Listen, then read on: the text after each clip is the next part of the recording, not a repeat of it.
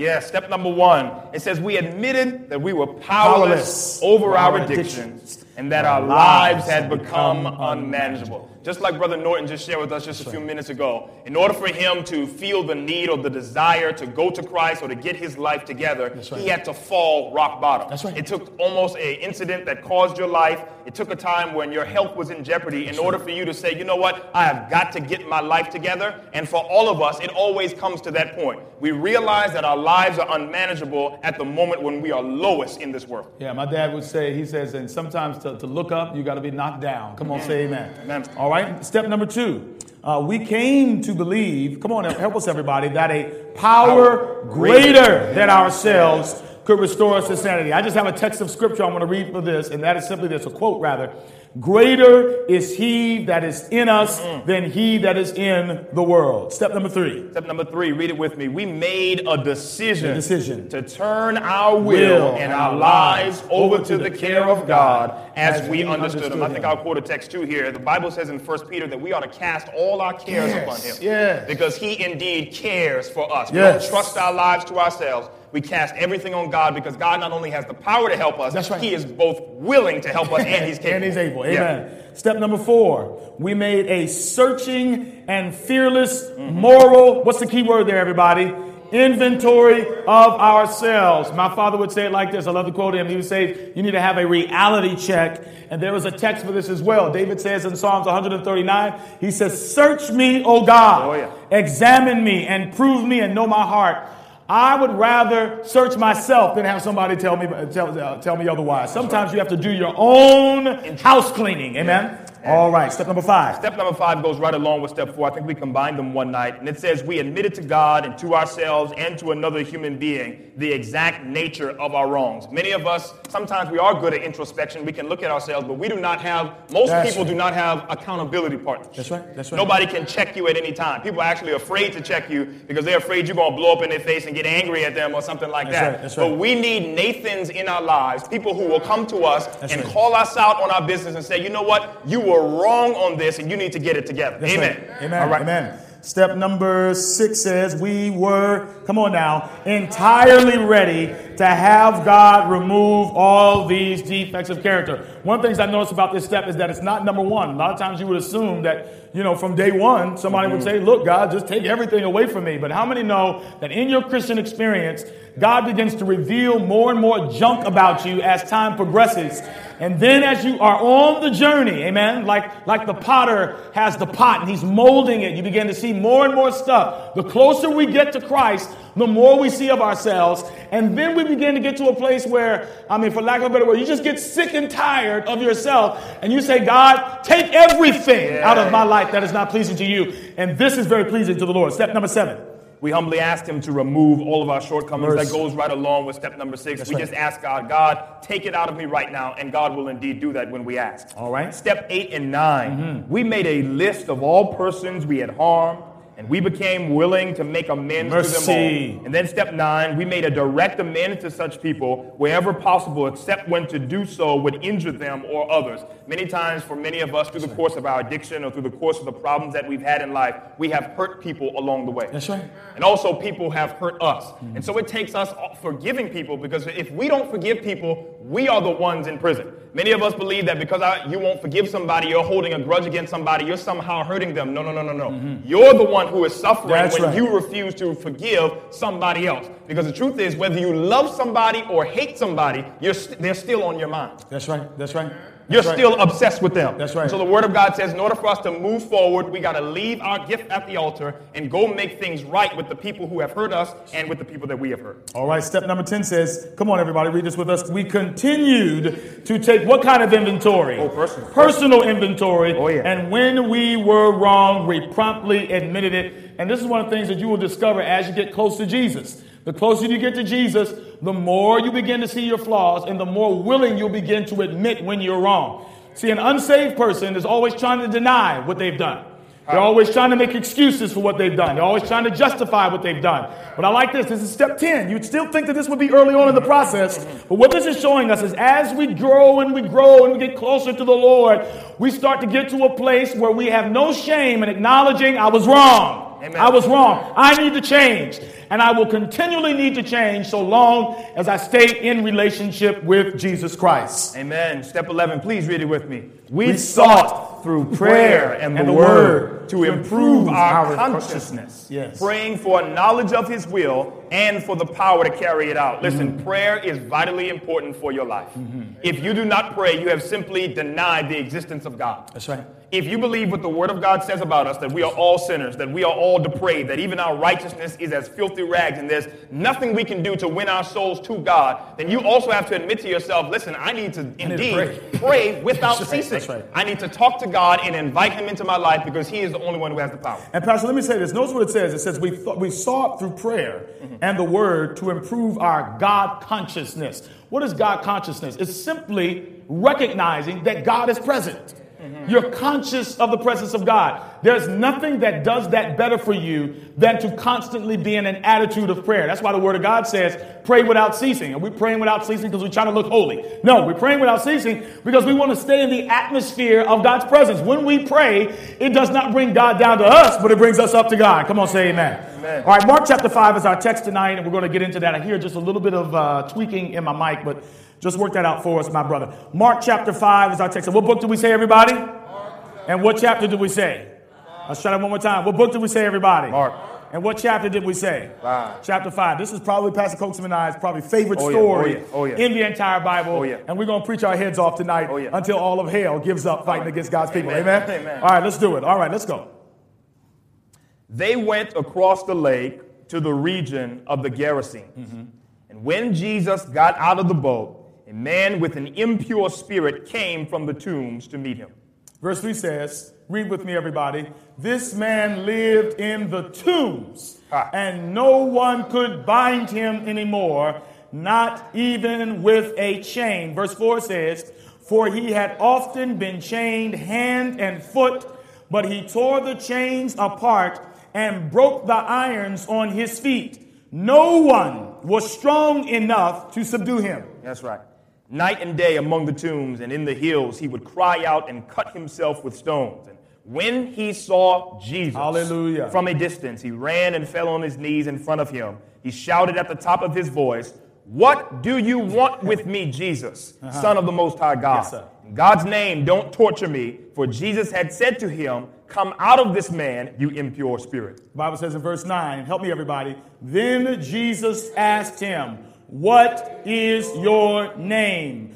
My name is Legion, he replied, for we are many. And verse 10 says, and he begged Jesus again and again not to send them out of the area. Let's skip to verse 15. Verse 15, when they came to Jesus, they saw the man who had been possessed by the legion of demons sitting there, dressed and in his right mind. Yes. And they were afraid.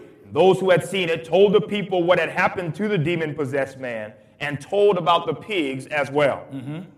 Then the people began. Now, this is a strange text that we're going to try to examine tonight. Then the people began to plead with Jesus to leave their region. Have mercy. Verse 18 says, as Jesus was getting into the boat, the man who had been demon-possessed begged to go with him. Verse 19. Jesus did not let him. Now that's strange. But said, go home to your own people and tell them how much the Lord has done for you and how he has had mercy on you. So the man went away and began to tell in the Decapolis how much Jesus had done for him, and all the people were amazed. Amen. With God's help in your prayers tonight, we want to preach on this subject, tell your story. Somebody shout that out real loud. Say, tell your story. Your story. Let's pray about this thing. Yes. Father in heaven, we don't want to miss what you have for us tonight. That's right. Father, whatever you're doing in this season, don't do it without us. Whatever word you have, God, we don't want to miss it through the cares of the world, through any worries that we have brought in, through any distractions that we have on our minds right now. God, whatever it is, we're asking that you just clear our minds completely. Remove the clutter, remove the pain, remove the unforgiveness, God. Remove the dark areas of our lives right now so that we can hear exactly what you want to say to us. And, oh God, we'll be careful to give you all praise, all honor, and all glory. In Jesus' name, let everybody say amen. Amen. Amen. Step 12. Let's read step 12. This is our last and final step out of the 12 steps. And this is the exciting part. This is the celebration part. Let's all read this together. Having had a spiritual experience as the result of these steps, we try to carry this message to others and to practice these principles in all our affairs. So where we are tonight is this. After all that the Lord has done in our lives, after all the things that he has brought us through, we are now at a point where we got to tell somebody. Amen. We've got to tell somebody of what great things God has done to us. When something good happens to you, you want to tell it. We have a video tonight that we want to show you that will sort of open up the dialogue about telling your story. Has anybody ever heard of Chick-fil-A? Oh, yeah. Amen. Somebody said, oh, yes. Come on in here, somebody. Have mercy. Well, Chick-fil-A is not only known for, at least they say they're known for having the best chicken sandwich, but Chick-fil-A in particular is known for having the best customer service, Pastor. That's right. They are known for taking good care of their customers. Anybody been a witness of that? Amen? So, I mean, I know you go to Chick-fil-A. Praise the Lord. Some of y'all didn't want to raise your hands. So, those are all the members of this church. Amen. We don't know each other. All right. So, they're known for their customer service, but there is a philosophy behind their customer service. Most people know that Chick-fil-A is a Christian company.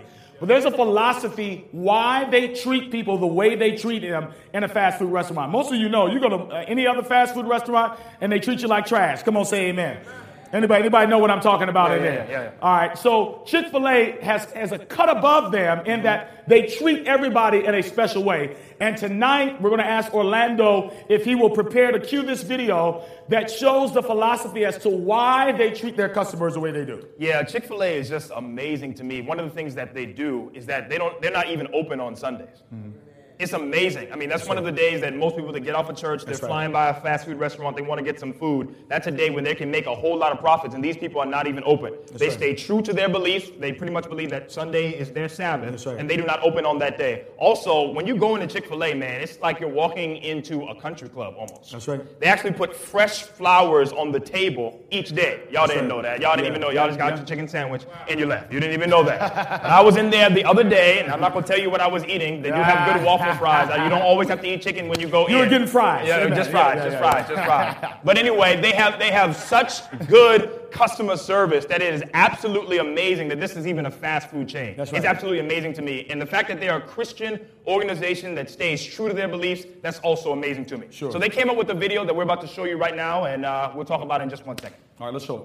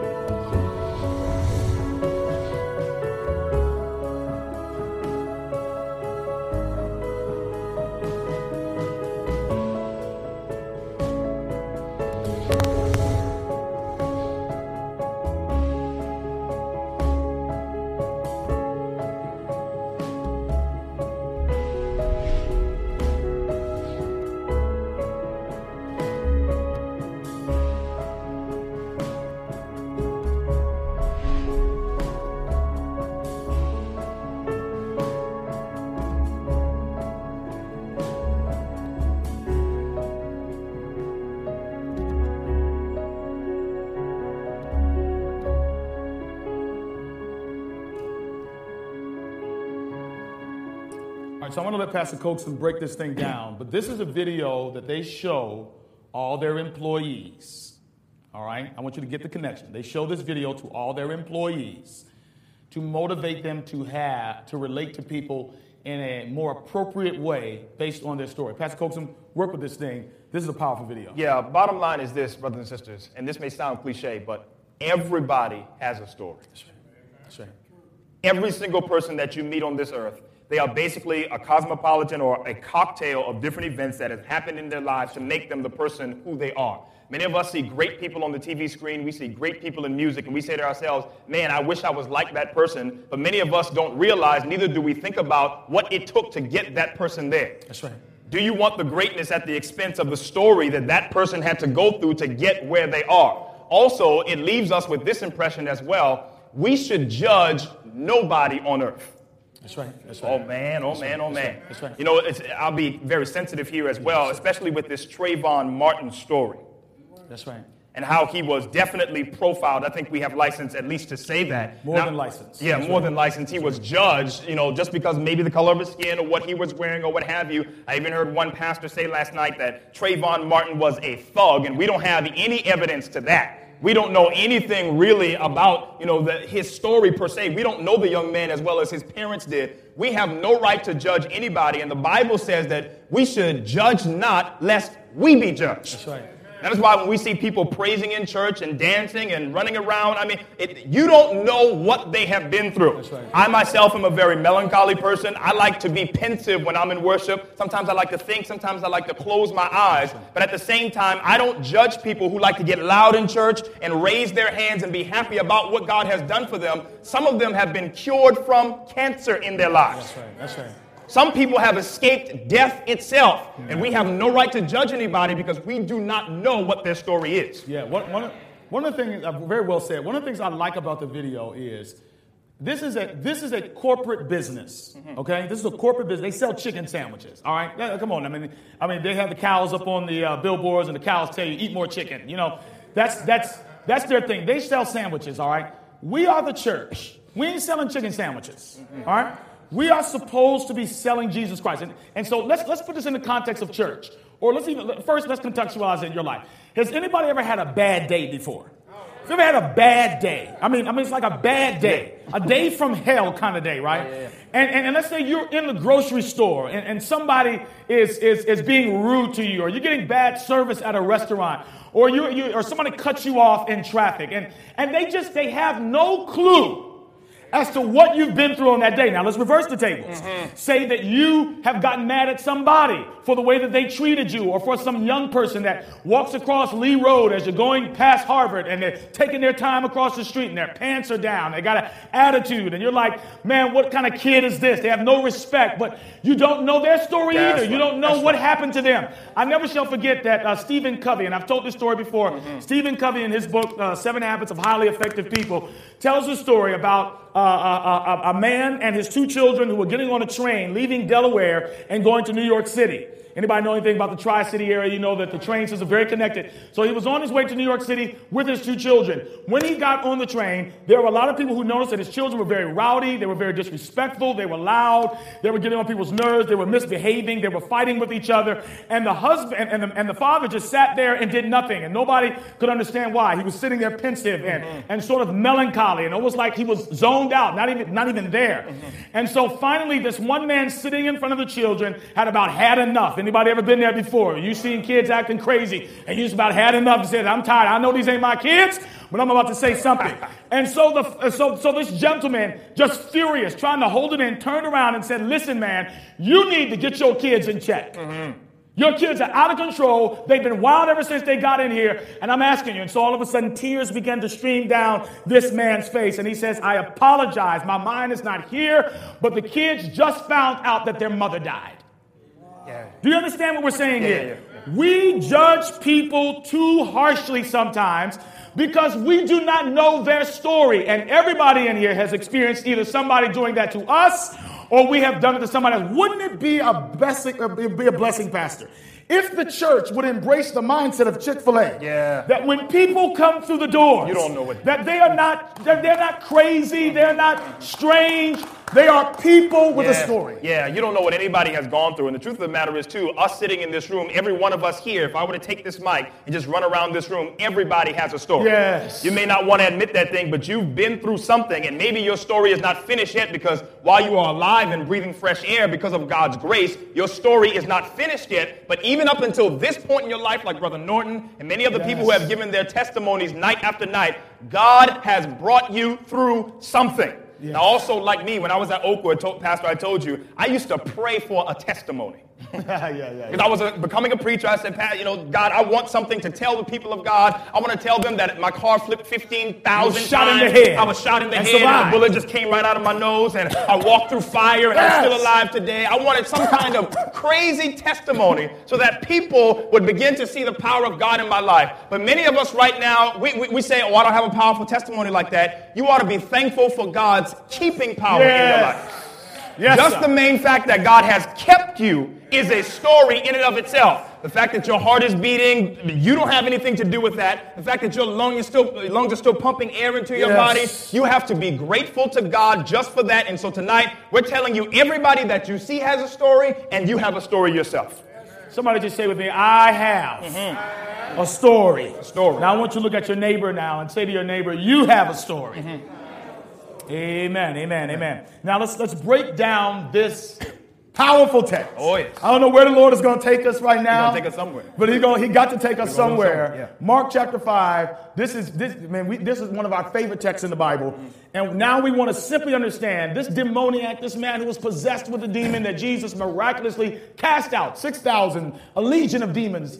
The scripture says. What was the context, Pastor, of this text? What set this up? Where did they come from? Yeah. How did this happen? Jesus is somewhere probably in the middle of his ministry, or the beginning/middle type area of his ministry. He has already chosen his disciples. He's done a few miracles already, and they have gotten into a boat. Jesus told his disciples, listen, let us go to the other side. That's right. And whatever Jesus says, it's a promise. Amen? That's right. Jesus said, let's go to the other side. That means we're going to get there to the other side. That's right. The Bible says they're in the boat, and all of a sudden a squalor or a huge storm comes on the boat. Now, these fishermen who have been on the water all their lives recognize, listen, this is a real bad storm, because they begin to say, oh man, we are going to die. They're scrambling around trying to take a bucket and get water out of the boat at this time. And then somebody comes up with the bright idea, hold up now, where is Jesus? Yeah, isn't Jesus on here? They go down into the hold of the boat, and what they find is Jesus sound asleep and snoring on a pillow in the boat. Yes. And so they shove him and they wake him up, and they say, Jesus, wake up. Do you not care that we are going to die? And the Bible says, to make a long story short, Jesus gets up and said, my brothers, why are you afraid? Looks around and says, winds, waves, shut up, be silent. I was sleeping. And then the brothers in the boat began to say to themselves, wow, who is this man that even the winds and the waves obey him? So in this moment, God has allayed their fears. He has made them feel comfortable, and he tells them, listen, while I am with you, you have nothing to fear. Now, here's the amazing part. So what we're trying to show you is before everything has a story, even a story has a story. So the story of the demoniac is connected with another story, and it's the story of Jesus in the boat, on the water, with the disciples, with the storm, peace be still. Now, here's the amazing part about it. Isn't it amazing that this storm occurred when Jesus said, let's go to the other side?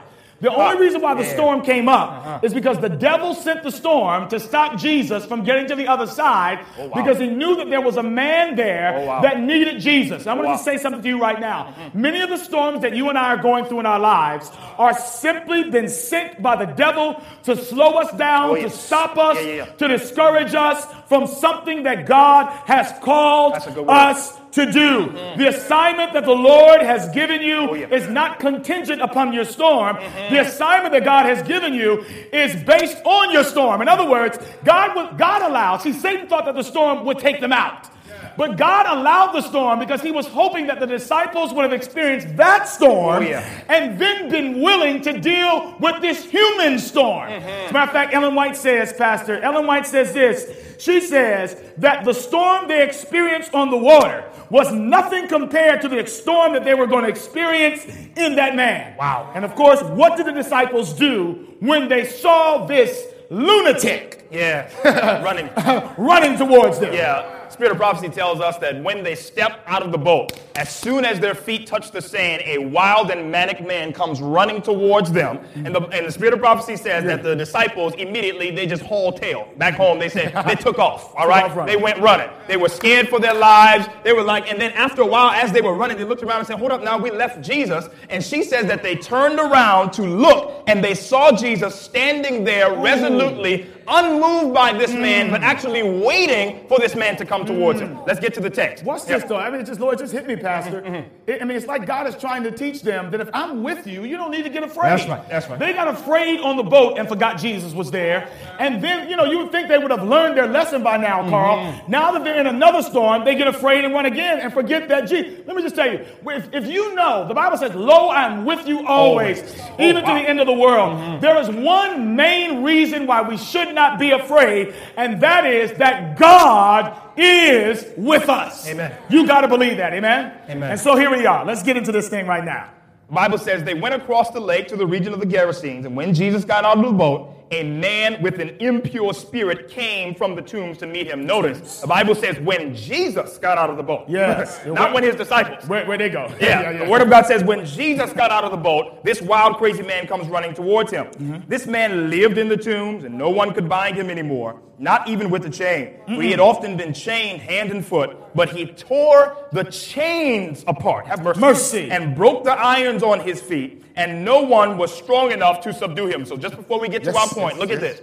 There is a crazy, wild, Frankenstein zombie-type man that is running from the tombs as soon as they step out of the boat. He looks more animal than he looks human. Yeah, he's like a beast more than a human being. He's like a monster more than a man. And the Bible says, even in Luke as well, that this man used to cut himself with stones. His hair is wild. His eyes are manic. His butt stark naked. That's right. I'm just reading the Bible. It says that in there. Right. He starts running towards them at this time. Any of us probably would have been afraid at that point, too. I would have ran. Yeah. I would have ran. And then notice now, it's interesting to me, Pastor, that he had chains on him that had fetters that had been broken. So that tells me, as we get to our point now, that there had been, and he lived in the tombs, there had been an attempt by people, and more than likely the church people. That's right. How are we going to deal with this demon-possessed man? How are we going to deal with this man with problems? How are we going to deal with this man with all these issues?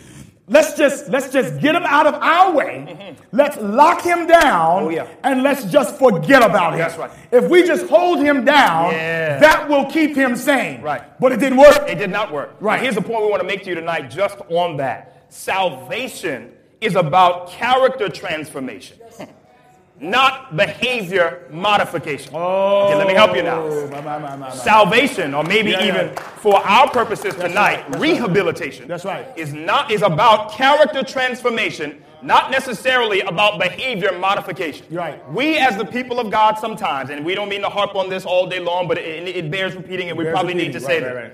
We don't care what's happening in anybody else's heart as long as what we see on the outside is agreeable to us. My Lord.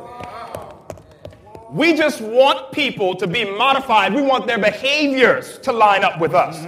We don't really care about their characters being transformed. That's not really any of our concern. We don't care about that. And the Word of God says with this man who is definitely crazy, the Bible is clear, he was demon-possessed. These people grab him every once in a while. They put chains on him and throw him in the tombs with dead people, hoping that would keep him there. And the Bible says that somehow, because of the power of the devil, in supernatural strength, he breaks his chains and runs out to terrorize the town all over again. And they repeat this process over and over and over and over again. He breaks free. He goes into the town. They chain him up. They throw him in the tombs. He breaks free, goes into the town. They chain him up, throw him into the tombs. It just seems like, Pastor, what they are doing to him, maybe as the church, is just not working. And it sounds a whole lot like church.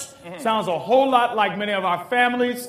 When trying to deal with spiritual issues, many of us are using natural solutions. Oh, my Lord. Listen, some of you need to stop talking to your kids. Some of you keep having the same lectures and the same conversations, and you're writing the same letters, and you're sending the same emails and the same texts, and you're pleading with your husband to turn his life around, and you're badgering and you're browbeating and all these things. And some of us, even the rehabs and the programs and the institutions and jail is not enough. But when you identify that the Bible says that spiritual things are spiritually discerned. We wrestle not against flesh and blood. Christians ought to learn how to fight spirit with spirit. Right. It amazes me, Pastor, at some point they had to realize that his condition was not normal. That's right. That's right. When are you going to recognize that this is not a normal, natural thing? That locking him up and throwing him with dead people so you don't have to be bothered with him anymore, it's not going to change him. It shows me they didn't even care about his soul. They just wanted him out of there. We don't want to deal with his mess anymore. And people do that in their families. We do it in God's church. We do it in society. When people get to a place where they make us uncomfortable and we feel helpless about their lives, we just say, I want you out of my life. Get out of my face. But notice this, everybody, in order, and I'm not afraid of the devil. I used to be, but I ain't afraid of him no more. That when you begin to take the weapons of God against the enemy, he must fall subject to the power of God. There is nothing to fear of the devil. God is our man. The word of God says that the enemy is under our feet. He has given us authority. But notice this: they were afraid, and this was somebody's son. This was somebody with a story. This is somebody. He was somebody, and they didn't even care about that. And many times the people of God, especially the church as well, man, we would love to see the pews and the balcony just filled. Yeah. We want to see everything just filled. Oh, come on, everybody John. suited and booted and look real nice. But God is not necessarily concerned about that, brothers and sisters. Yeah. Okay, you don't want to say amen, but I know I'm telling the truth tonight. Yes. God is not concerned whether or not the church is filled. That's right. God cares about people's lives being changed. Yes. God does not care if 2 or 3 people are in the pews and we're preaching the same message with the same passion and the same power and money is being expended. God does not care. What he cares about is people's lives are being transformed. That's right. That's right. Jesus told the Pharisees at one point, you know what? You are like whitewashed tombs. That's right. That's right. You look good on the outside, but inside you are filled with dead man's bones. If this brother looked good and his hair was nice, he had gel on and it was slicked back real nice, had on a nice suit, had a good job, they would not care anything about his soul salvation whatsoever. And the problem was, actually, he was dead, Pastor. He was a dead walking man. Yes, he was dead. He was a zombie. The Bible says he was living amongst the tombs. In other words, living amongst dead people. Oh, man. Many of us today as well, we are basically the living dead. That's right. That's right. We're living, but we're dead. That's right. That's right. Dead relationships, dead circumstances, no hope, no power in our lives. God is not doing anything for us. We do not sense his presence. We are essentially dead when it comes to spiritual things. Listen, I love one of my favorite preachers, Ernest Young, my professor at seminary. He said it like this. The Bible talks about the deadness of our spirit. The Bible calls it dead works. This refers to behavior modification. This is a struggle in our church. In our church, we want people just simply to do right things. We don't care what their motivation is, what their heart is. And so you have 2 kinds of people in the church. 2 categories. The first is you have people who are trying to do good things to be saved, and they're stuck up. And then you have people trying to do good things, and they realize that they can't do it, that they keep falling over and over again, and they give up. So what category are you in? Are you stuck up, or have you given up? The bottom line is that you cannot do one thing to earn salvation. That's right. I don't care how you eat. I don't care what day you worship. I don't care how many times you read the Bible. None of that qualifies you for salvation. The Word of God says, I love what the Word of God says. The Bible says, your righteousness is as filthy rags. That's right. If you could work your way to heaven, then you wouldn't need Jesus. That's right. And what they seem to forget is that if we can just fix him, if we can just get him to act like us, we're chained down, we're bound. If we can get him bound like us and normal, then we'll be okay with it. But listen, as we said, everybody repeat what's on the screen. Salvation is about character transformation, not behavior modification. Last thing I'm going to say is this. Character is the only thing you're going to take to heaven. That's right. Oh, yeah. Oh, yeah. And the only person that can transform your character, his name is Jesus Christ. Amen. That's right. The Word of God says this. We continue on. Verse 5. The Bible says about this man, night and day among the tombs and in the hills, he would cry out and he would cut himself. Ooh. The Word of God is trying to tell us something, and here is what it is. Self-destructive behavior is often a cry for help. This brother was in the tombs, and somehow the human side of him is cutting himself. That's right. And he's screaming out and shrieking and crying for help, but the people are not recognizing this as a cry for help. They just want to keep him chained up and bound. Many of us, see, this is the problem when we start to judge people in the world. We do not know their story, and we don't know what they're going through. We judge the homosexuals, and sometimes we judge the lesbians, because we think, oh, they're just evil, they're crazy, they're pedophilias, whatever they are. But you don't know their story and you don't know what they're going through. And sometimes young people especially are acting out with self-destructive behavior because they don't know where else to get help. They're crying out. They are crying out for help. Yes. And let me say this. In our society today, homosexuality, Pastor, I believe we spoke about this the other day. Homosexuality and lesbianism, because I'm just using this as an example because we love to judge people because of this. In our society today, it is more for experimentation.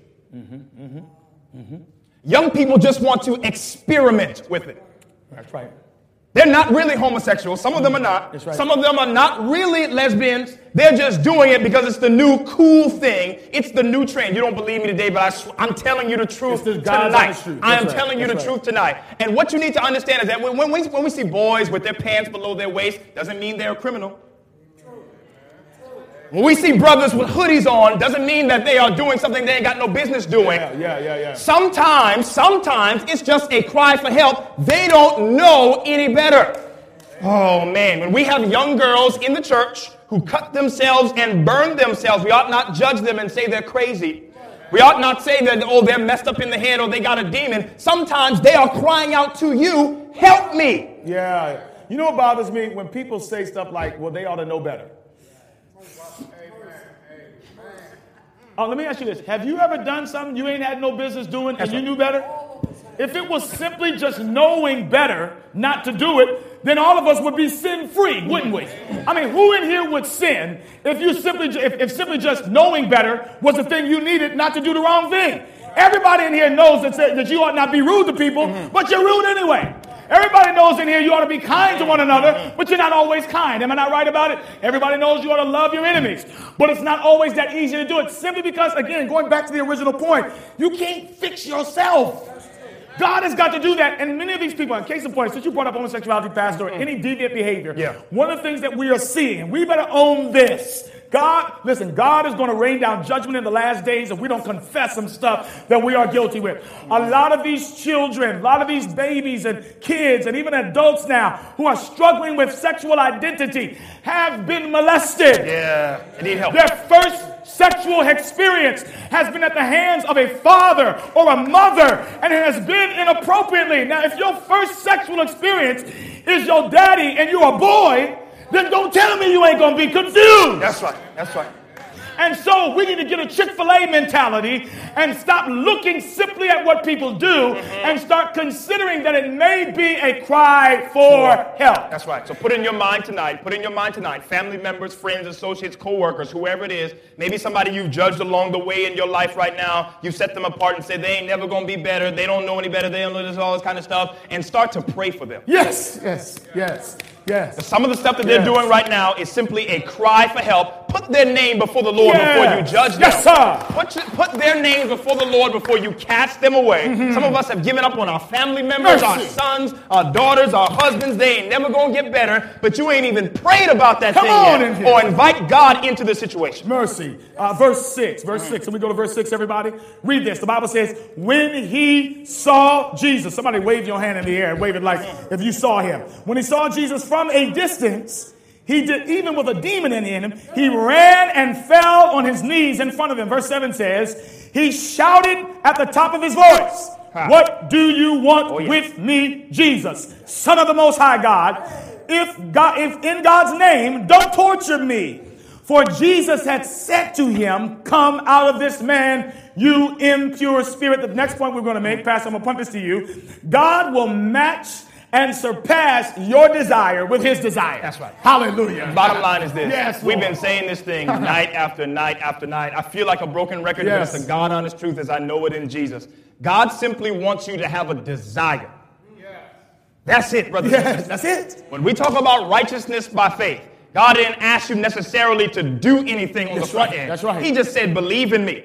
Yes, John yes, 3:16 says, for God so loved the world That he that gave. whosoever believeth in him Yes. shall not perish but have everlasting life. God said, if you just believe in me, I will save you. Yes, yes. If you just want to believe in me, I'll save you. In fact, that brother, that father at the bottom of the mountain after Christ came down from the mountain of transfiguration, you know, Jesus said to him, do you believe in me? And he said, well, Jesus, I believe, but help thou my unbelief. And what he was saying essentially is, Jesus, I'm having a struggle believing, Yes. but I want to believe. Yes. God took that and healed his son at that moment. God just wants you to have the desire. When you have the desire, God will match that thing with his great power, and then he will exceed what you have asked him to do. Oh, y'all don't believe Yes. that again? And I Yes. quote this text every time I preach. I don't know why. It just comes out. God is able to do exceedingly. Yes. Abundantly. Above. Above. Yes. Yes. All that we could ever ask, think, or imagine. What we ask God to do, God is always prepared to do more for us. That's right. Your starting point is simply, I want it. And if you want it, he'll deliver. The next point that we learn about this is nobody is too far gone. Oh, yeah. Now, Oh, this yeah. is what blows. Come on, somebody Oh, ought to yeah. shout to the Oh, Lord yeah. on this one. Come on in here. Brother Norton, I know you can praise God on this. Nobody's too far gone. This is amazing, Pastor. Let's talk about this for a minute. yeah. The man has demons, Oh, yeah. which we're going to find out momentarily. He is possessed, a whole lot of demons, right? How is it that the Word of God says that he sees Jesus and he runs to him? Yeah. Wow. And listen, if we were to see somebody in this kind of condition, we would say, well, there's nothing we can do about with this person. Yeah. But this is what I love about Jesus. Jesus looks for problems. He looks for impossible situations. He looks for people that the doctors have said they cannot be healed. He looks for children that parents have given up on. Yeah. He looks for husbands that wives have stopped praying for. He looks for people that look so far gone that people don't even think they have a chance or a right to be. Some of you are sitting in here right now simply because Jesus said they're not too far gone. Yeah. I still see something inside of them worth saving. And here's the thing. That's why you can't, and we go back to this again, that's why you can't look at people. That's right. And make destination determinations about them because you don't know if they have a desire in their heart to be saved. Nobody is too far gone. And here's what I want to say about that, Pastor, as well. There are some people in our lives right now, in our sphere, in our circle, who have simply not been given the opportunity to do better. Yeah. They have not been given the opportunity to see Jesus. That's right. Because we, the Christians, supposedly, have not shown it to them. That's right. Nor have we exhibited the power of God in their lives. That's we right. have not given them an opportunity. I'll never right. forget this, Pastor. In Charleston, South Carolina, where I'm from, I was a young boy. I was about to go to Oakwood. The pastor said, son, I want you to run a tent evangelistic crusade. And I was afraid, young boy. I felt like night after night I wasn't preaching the word of God well enough. I was saying the word of God is not getting into their spirit. They're not receiving this thing. And one night I'll never forget, a brother who had on a do-rag and he had cornrows in his hair. He looked kind of bummy. I'm not going to lie. I was judging him at that point. Looked like a guy from round the way. Looked like a regular run-of-the-mill thug, as we would say. Came up to me after service. I had never seen him before. And said to me, Pastor, I'm just waiting for you to make the call. Wow. Lord have mercy. He said, Pastor, I'm just waiting for you to ask me to come to the front. No time during that crusade had I made an appeal because I believed that nobody was there with the desire. This brother was waiting for me to make the appeal, and when I finally did the next night, the brother got baptized. What I'm trying to tell us today, you do not know the desire that is in somebody else's heart. There is nobody who is too far gone from God that God cannot lasso them and bring them back. Can I say this, Yeah. Pastor? And so I'm going to apply it this way. For those of you who are watching via the internet and those of you sitting in here right now, I want you to put in your mind that person. That person. Now, you don't have to admit it here, but let's just be honest. You have thrown your hands up. You've thrown your hands up. You've said, I can't anymore. I can't. I'm done.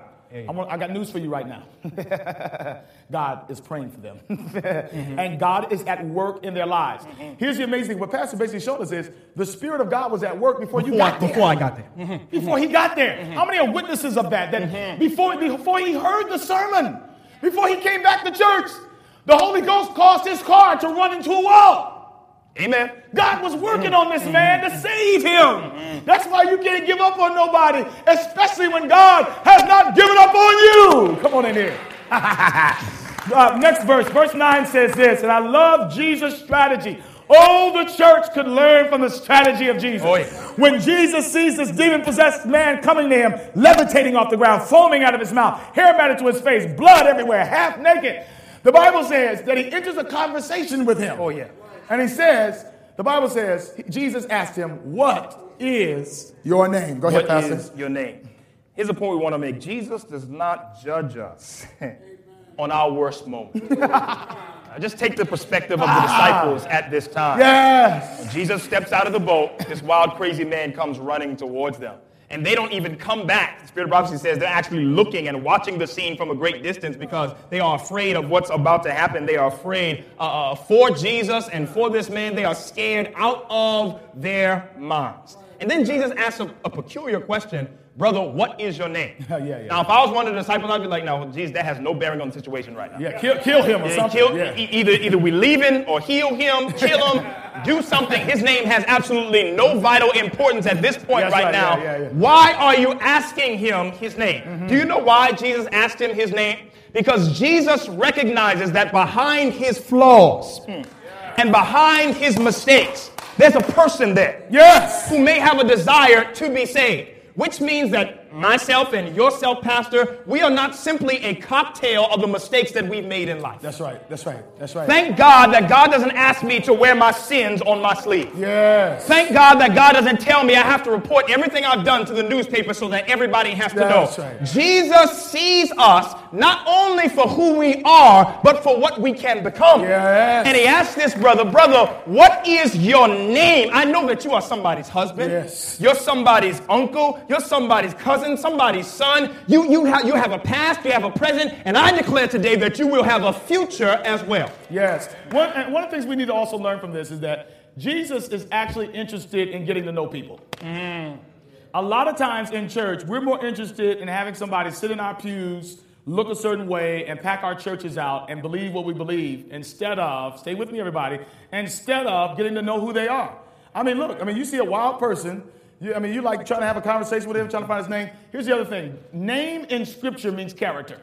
Or story, so to speak. So when Jesus is saying, what is your name? He's really asking the brother, what's your story? Yeah. In other words, how did you get here? One of the things you'll learn in psychology, one of the things we just were at Andrews University sharing with the seminarians there, is that any time a physician, anybody ever been to a doctor before? When you go into the office, they give you paperwork out, and what do they ask you for? They ask you for the history, right? They ask you for your medical history. Why? Because they cannot give you a proper diagnosis or prognosis unless they know what possibly contributed to where you are right now. You just don't look at somebody and say, let's put a Band-Aid on them and keep it moving.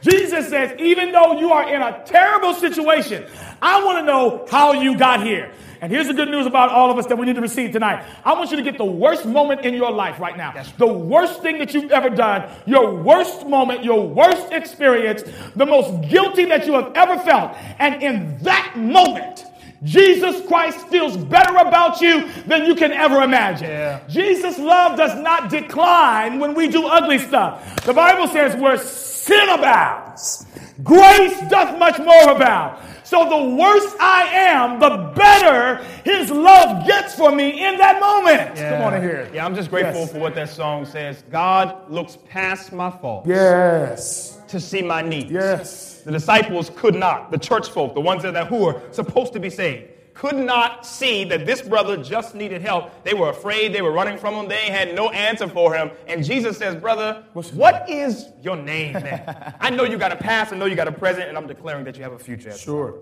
Next verse. The Bible says, he said, this was his response. He says, my name is Legion.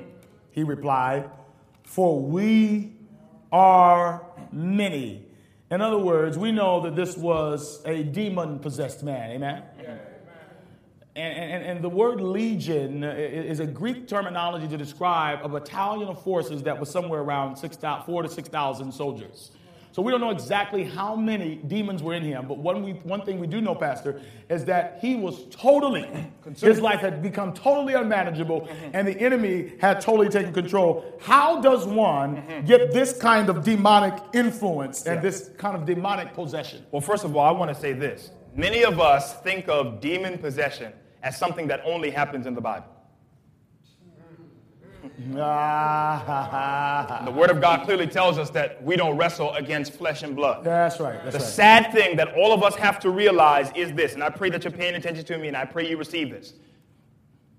Many of us are simply a stone's throw away from being demon-possessed. My Lord. My Lord. Many of us are just a short distance away from the devil having carte blanche authority over our lives. That's right. Many of us are just a minute one step, one mistake, one bad choice that God has warned us about. We are one decision away from the devil sweeping in and enshrouding our lives with darkness. That's right. Now, if you are not scared by that, I'm praying for you. That's right. But it just tells us that we have to be in such constant communication with God. We have to have a life of prayer where we are pouring out our souls to God, and as Sister White says, repenting constantly to Him. Yeah, there are basically 3 steps, and it depends on where you are, according to Scripture, that causes one to be in a place where they are possessed. Number 1, you have a carnal mind. The Scripture talks about having a carnal mind. What is a carnal mind? It's simply not having the mind of Christ. The mind of Christ is unselfish love. So what is the opposite of that? Selfishness. So if you are a self-centered, self-absorbed person, then you are taking the first step towards demonic influence. Yeah. All right. Number 2, the second step is strongholds. The Bible talks in 2 Corinthians, I believe the 8th chapter, about having strongholds in our lives. Stronghold is another terminology for military base. So in other words, you go from a self-centered person to then having areas in your life. And see, this is why this thing ought to come home to us tonight, because all of us have an area in our lives that is a stronghold. In other words, the enemy has taken this area and says, I own this. If you are a lying spirit, I own that area. Yeah. You got an addicted spirit, I own that area. You have an anger problem, I own that area. You have an unforgiveness problem, I own that area. In other words, he takes his strategic power and sets up base on that area. Now, here's the thing. He doesn't have total control over you, but he desires to have control in that area. Yeah.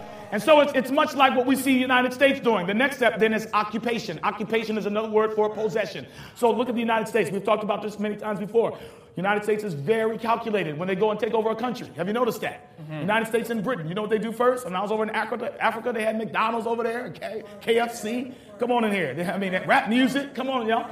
And so what happened is they began to get American mindset, right? And the next thing you know, we say we need an embassy over there.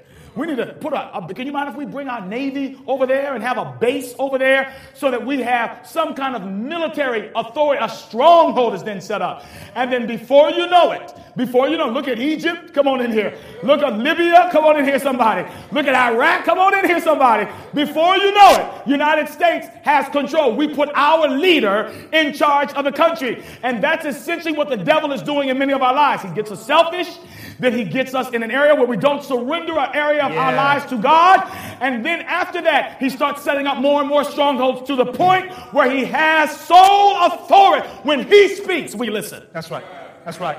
Basically, Satan finds a chink in our armor. That's right. A weakness, which is why the Word of God says that we ought to be clothed with the armor of God. That's right. You can't have on your own armor and expect to defend yourself against the devil. The Bible says you ought to have the shield of faith to quench the fiery darts of the devil that he is going to unleash upon you. And please, brothers and sisters, please don't think that just because we are in the church today that the devil cannot come into our lives. Ooh. Many times in the Bible, Jesus went to the synagogue and there was some brother or some sister sitting up in the church lifting hands and praising God, and they were demon possessed. That's right. The devil comes to church. Yes, he does. He is here many times when we are worshiping God and trying to serve him. When people are trying to come forward, he causes all manner of distractions. He puts thoughts in people's minds to make them not come down on for the appeal. Right. The devil is just as much in the church as he is outside of the church. And we got to know that this evening. That's right. Let's keep it going here. Verse 10, the Bible says, and he begged Jesus, he begged Jesus again and again not to send them out of the area, the demons out of the area. Verse 15, let's skip. The Bible says that y'all know the story after this, when he begged him, Jesus was saying, come out of him, come out of him. And when the demons came out, the demons said, please don't send us just anywhere. Send us into the what? Into the pigs. And so, of course, they went to the pigs. The pigs went down. The Bible says it was something like 2,000 pigs. And so you got 2,000 pigs that had been taken over by the demons, and this man, the demons that were in him, went from him to the pigs. Yeah. Now watch what happens here in verse 15. The Bible says, when they came to Jesus, these are the people that own the pigs. They saw the man who had been possessed by the legion of demons, sitting there, dressed and in his right mind, and they praised the Lord. They began to celebrate his deliverance. They began to worship God. They began to praise the Lord. Thank you, Lord, for setting this man. We tried everything we could and we couldn't do it. But Jesus has done it. The Word of God says they celebrated that thing, right? What does the Word of God say? The Word of God says that they were afraid. Yeah. Go ahead, Pastor. Yeah, there's something wrong with this text. It just seems as though somebody who was evidently a part of their community at one time, somebody's husband, this demoniac formerly known as somebody's husband, some brother, some uncle, something, they would be happy to know that this brother is, well, first of all, it's amazing that immediately he's clothed and dressed in his right mind. Only you didn't even Jesus catch can that. do that. Yes, sir. When Jesus casts out the demon, immediately he is clothed and dressed in his right mind. Yes. But the Word of God says these people are afraid, and somewhat to a certain extent they are angry, which we will find out in just a moment, simply because their pigs, or the way they make money, has been taken away from them. That's right. And here's what we want to point out about this. What has you? You don't need a demon to be possessed. Here's what we get from this story as we were studying it today. These people were more upset about losing their pigs than being happy for Joe, who had just gotten his life back together.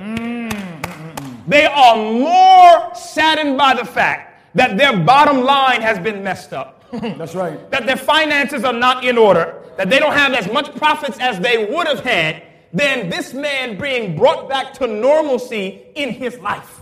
There's something wrong with the people of God. When we are more concerned about ourselves and other things, when we have not put changing people's lives at the highest priority. Yeah, and you can see it a lot in our churches and our lives. The stuff that makes most church people angry is not when people leave the church. That we should be raising holy hell for all the people that have left. But that's not what we raise hell about. We raise hell about politics. We raise hell about what's going on in the church, what this person is doing, what decision is being made, what somebody is wearing, what kind of music is being played. Don't tell me that our priorities are the same as Jesus.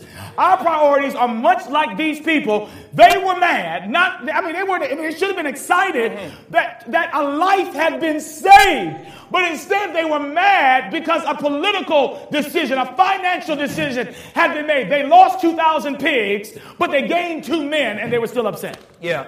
And I think the argument we want to make tonight is that they were just as possessed as this demoniac. That's right.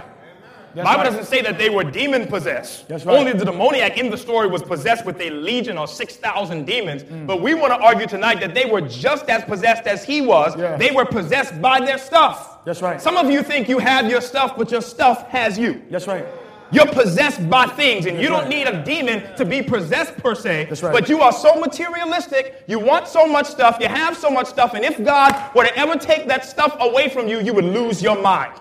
You wouldn't have the connection with God that you have right now. The only reason many of us are still in the church right now or even have a sense of a relationship with God right now is because God has allowed us to keep some of our stuff. But just like the rich young ruler, if God were to come to us and tell us, listen, sell all your possessions and follow me, many of us would walk away sorrowful just as he did. Yeah. They got mad at Jesus because he started a revival. Jesus started a revival in their town, and I'm going to say it, they were demon-possessed. This is amazing to me. You have what we would consider to be the worst person in the city. The worst person. He has a desire, though. The other people, they're good, upstanding people. They go to church. Come on, they got a little business on the side. They're doing well for themselves. They got his and her BMWs in the garage. They live in a gated community. They're doing all right for themselves. And guess what? The person that leads with the blessing is not the folk that you would assume. It's the worst person in the community. Wow. Now, don't tell me they didn't have the devil in them. When you get mad that somebody gets saved, you got the devil in you. The mind of Christ gets excited when somebody comes. We're having a baptism tomorrow. And I can almost promise you that as we prepare for this baptism, the devil is going to try to come in and bring some kind of distraction in their lives. I just got a text message from one of the people who's getting baptized tomorrow. They said, Pastor, right in the middle of the sermon, Pastor, pray for me. I'm under the attack of the devil as we are preaching, because the enemy does not want to see people delivered. That's right. And you would think that people that have been delivered would be excited about somebody else being delivered. But if you are not excited about somebody else's deliverance, it's because you ain't been delivered. Let's go. Verse 16. Yeah. Those who had seen it told the people what had happened to the demon-possessed man. Then they told about the pigs as well. Now, it just seemed like they would have just told them about the demon-possessed man, like, yo, dude, Joe is back. Yeah. Praise God. Yes. Joe is back. We're so happy. We lost him for a while, but Joe has just gotten saved. Yes. But the Word of God says they equate them losing their pigs to this man being saved. There's something wrong with that, brothers and sisters. Yeah. Joe got saved, and what happened? Joe got saved, and he was delivered. But we lost our pigs, man. Yeah. Like, really? Seriously? Come on. Then the people began to plead with Jesus. Mercy. Beg him. Jesus, leave this region. Lord have mercy. And leave us alone. But then, verse 18, as Jesus was getting into the boat, the man who had been demon-possessed begged to go with him. Mercy. The people said, Jesus, get out of here. This brother said, Jesus, if you're leaving, I'm going with you. I ain't staying here with them. And so we have two prayers that are going on right now, and Jesus, in some sense, he answers one, but he doesn't necessarily, he answers both, yes, he does. But he doesn't answer the way that we would think. That's right. Now look at this. There are two prayers going on. The people in the town tell Jesus, leave. Now that's a bad prayer. That's a bad prayer. Never use telling Jesus, get out of my life. That's a bad prayer. We don't want you to ever pray that, brothers and sisters. We want Jesus in your life. The funny thing is, Jesus answers that prayer. Because he says, I'm out. I got to get out of here. I'm out. Right. If there's no desire, which is what you need in the first place to be saved, Jesus says, okay, I'm out. Right. Jesus is a gentleman. He will knock on the door of our hearts, but he's not going to kick that door down. The only way he is coming in our lives is if we want him to come. Yes, sir. So Jesus answers the bad prayer in the affirmative. But notice, when the demoniac says, Jesus, please let me go with you, which is a good prayer, I would pray that you wouldn't be praying, Jesus, wherever you are. That's where I want to be. I want to hang on your coattail. I want to be blessed. Wherever you're going, Jesus, that's where I want to go. Jesus says no. Oh, man, have mercy, oh Lord. Jesus answers the bad prayer in the affirmative. I'm out. And he answers the good prayer in the negative. Why does he do that? Yeah, and let me say this real quick. We're always praying. And you don't always have to use words. Your behavior could be saying, Jesus, we don't want you here. Oh, wow. The way that you carry on in your house could be saying, Holy Spirit, you're not welcome here. The way you conduct your marriage could be saying, Spirit of the living God, get out. The way that we do church could be saying, God, we don't want you here. And you know what? You don't have to beg God on that one. God would, because understand this, if God stayed, he wouldn't be no benefit. That's right. If he preached a sermon to you, you would not receive it because you don't want him there. Yeah. And so, watch this now. They pray leave. He prays stay. And this is what Jesus says in verse 19. Jesus did not let him. But said, thank God he doesn't answer all our prayers, amen. But said, go home. Somebody shout, go home. Go home. Go home to your own people and tell them how much the Lord has done for you and how he has had mercy on you. Verse 20 says, so the man went away and began to tell in Decapolis. Decapolis means 10 cities. The brother went and preached in 10 cities. How much Jesus had done for him, and all the people were amazed. Pastor, I want to set you up on this to take this next point. He had not had a 27 fundamental beliefs Bible class. Oh yeah. Oh, y'all not hearing me? Yeah. I'm with you. He had not even been baptized. That's right. He had not gone to seminary. Yeah. He had not gone to Oakwood or to Andrews. Yeah. He had not sat in the presence of the prophets, but he had been with Jesus. Yeah. And Jesus says, what is the qualification then, Pastor? What is the qualification for me to be able to tell what great things God has done in my life? I simply have the desire, and I realize God has done something for me in my life. That's right. You don't got to take everybody through an amazing facts Bible study. You ain't got to take everybody through the 2,300-day prophecy and delineate exactly what all the numbers mean. The Bible even says that there was an Ethiopian one day who was just studying the Word of God, and he says, what hinders me from being baptized? Right now. Philip baptized him at that moment, and the brother got saved. Yes. We should not make a wall for people to climb over before they get to Jesus. Hallelujah. They should see Jesus, and then with the desire that they get from Jesus, yes, sir, the authority that they get from Jesus, the power and love that they get from Jesus, that's what motivates them to climb the wall. Yes, sir. Oh, man. Yes, I sir. just love this story, Pastor, because Jesus would not stay in that region, because if he stayed there, he couldn't do no good anyway. Yes. The people did not want him there. They would not have received him. They would not have received him. Yes. In fact, they might have thrown him off a cliff somewhere and tried to kill him. They did not agree with him. Yes. But when this brother said, Jesus, can I go with you? Jesus turns him around and said, brother, I don't need you to follow me. You have already been healed. Yes, sir. I have made you whole. What I need you to do is go out and share the good news of what God has done in your life. Yeah, here's the thing, man. See, when you have been through something, and God, and you know that you know, I love my mama used to say that you know, it was nobody but Jesus that brought you from hell and back. You don't need nobody simply just to tell you what to say. The Bible didn't tell Jesus what to say. He just simply said, go and tell them what I've done for you. Yeah. Have I got anybody out here that simply knows what God has done? Do you not have a testimony? Yeah. Do you not have a story of where God has brought you from? Do you not have a reason to open up your mouth and say, I once was lost, but now I'm found? And here's the thing, his story would be more effective than doctrine. Yeah. What people want to hear is not how much you know, but how much God has delivered you. And so he said, I love this part, Pastor. He says, I want you to go home first. Save your family. I want you to, come on in here, somebody. That's right. I want you to, how many know home is one of the hardest places in the world to convince people that you've been changed? Come on in here, somebody. It's hard to convince your family folks that you're a new person. But this is what Jesus wanted to do. He says, if you can pass the home test, then you can go anywhere. Come on in here, somebody. See, many of us have not passed the home test. See, we got saved at church, and when we go home, we go back to our ways because we let our families lure us back into being our own selves. But God says, if you can learn how to treat your family right, he says, then you're qualified to go someplace else. Many of you are not qualified to talk of God's goodness yet because you have not dealt with your family yet. Your family ought to see that something has happened in your life. That's right. And so he said, go home first. Go home first. Yes, sir. I think we haven't even given this story much justice, Pastor. This brother had 6,000 demons inside of him. Yeah. If the devil would have sent one demon into our lives, we would not be saved today.